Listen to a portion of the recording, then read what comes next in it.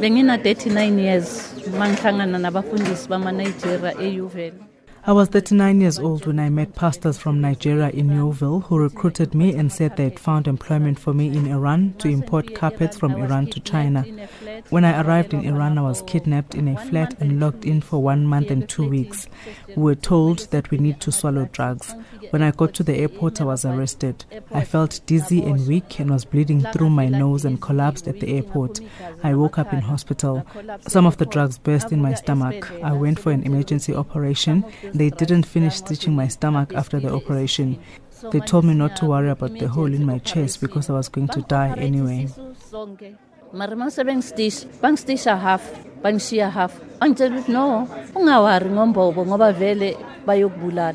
Nogwazi Memela spent 7 years behind bars for drug trafficking in Iran.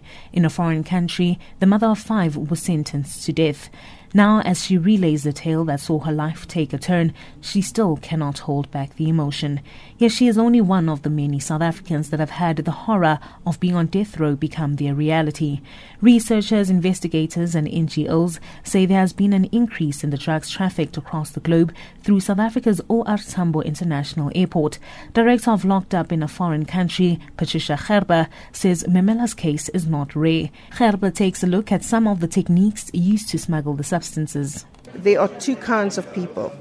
You've got the mule, which carries large amounts. They are protected through customs, corrupt officials, corrupt police at the airport who all have a finger in the pie with the drug lords.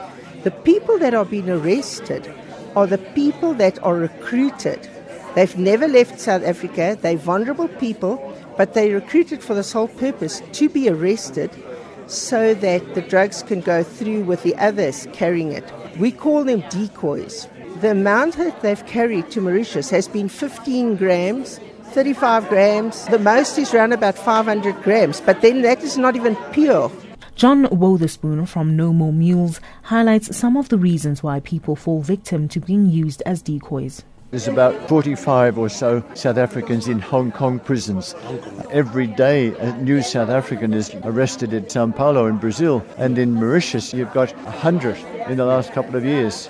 And nearly all of these people are going through Oliver Tambo Airport. This is the big problem lining up. One is poverty, so many people unemployed, and the Nigerian gangs here particularly are very skillful at exploiting poor people, vulnerable people, separated, lonely women, the lack of security at the airport. It's a perfect storm. Activists have called for rehabilitation and reintegration programs for South Africans that have served time abroad. Gerber says currently there is no support from government. When they are returned, there's no rehabilitation or reintegration back in society. They leave the prison, are put on a plane, which the families have to pay for, and they land in South Africa with no counselling, no support whatsoever. So over the years, they are isolated from their loved ones, but they do come back traumatized, and there's no support or any help from government concerning that. I'm Zolega Kotashe in Johannesburg.